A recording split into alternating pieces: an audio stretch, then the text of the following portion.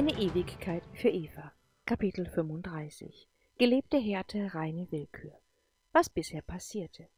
Zwischen Eva und Farah kommt es zum Eklat, als Farah Andrew zurück nach Ceylon beordert. Eva gründet eine Gruppe gegen Farah und es ist fast wie eine Meuterei. Matakela unterstützt sie und sie reist ein weiteres Mal zur Erde, um die Versorgung der abtrünnigen Lenkerinnen und ihrer Planeten zu regeln.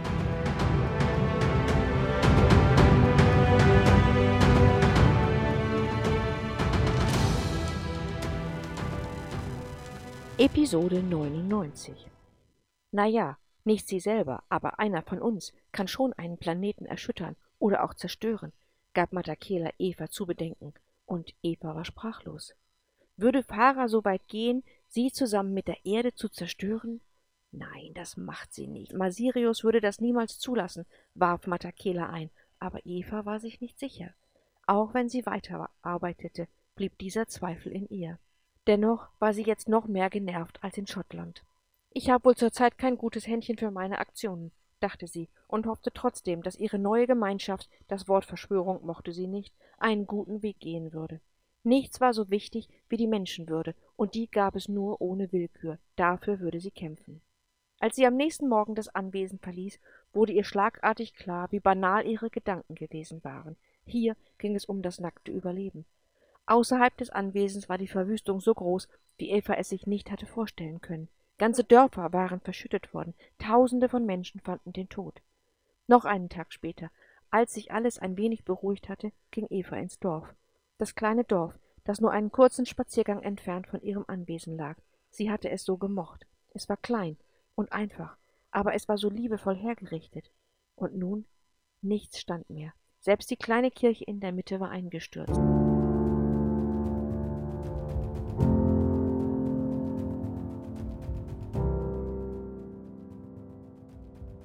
An der Rückseite hatte der Priester provisorisch aus ein bisschen Blech einen Unterstand gebaut. Wenigstens wurde er so nicht nass. Eva hatte seit ihrem ersten Besuch dem Priester immer Geld gegeben, um es für das Dorf zu verwenden.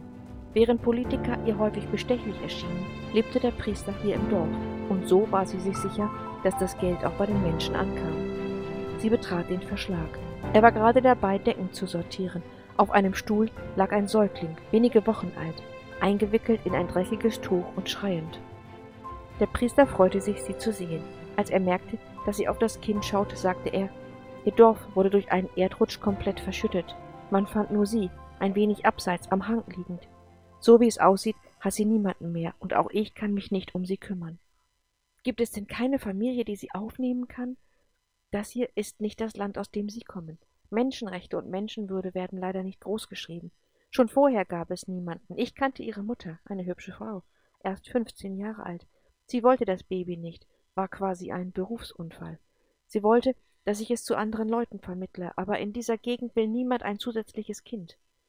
Ja, Menschenrechte, dachte Eva, die werden bei uns auch nicht wirklich geachtet. Was wird aus ihr?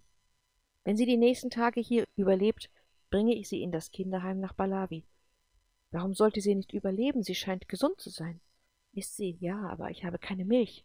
Und so wie es aussieht, morgen auch nicht. Eva nahm das Baby hoch und es hörte auf zu wimmern.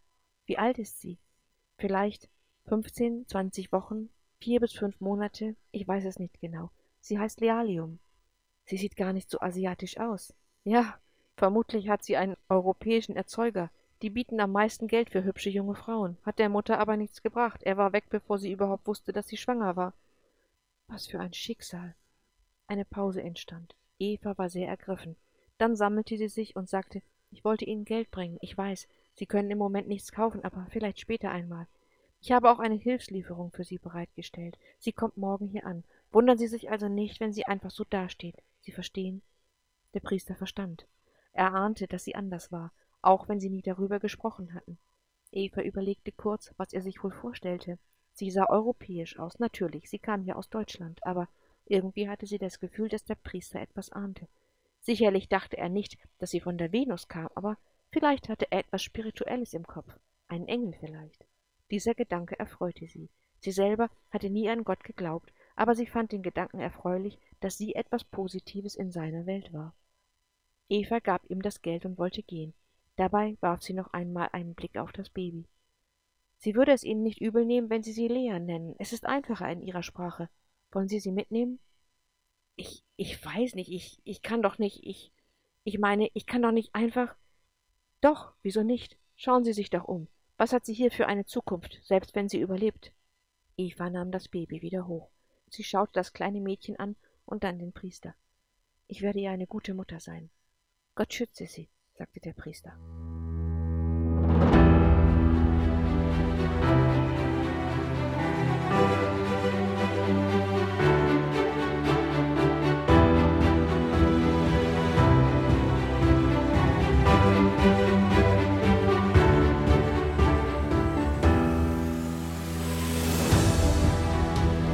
Der Butler auf dem Anwesen war erstaunt über den Zuwachs, aber er fing sich sogleich wieder und holte Babymilch. Ich hätte nicht gedacht, dass wir so etwas hier haben. Aber sicher doch. Wir haben einen ganzen Schrank voller Bekleidung. Es ist eine Art Erstausstattung, eben für den Notfall. Sie wurde noch nie gebraucht. Schön, dass es jetzt soweit ist. Eva ließ Lea nicht eine Minute vom Arm, und am Abend schliefen sie gemeinsam in Evas Bett ein.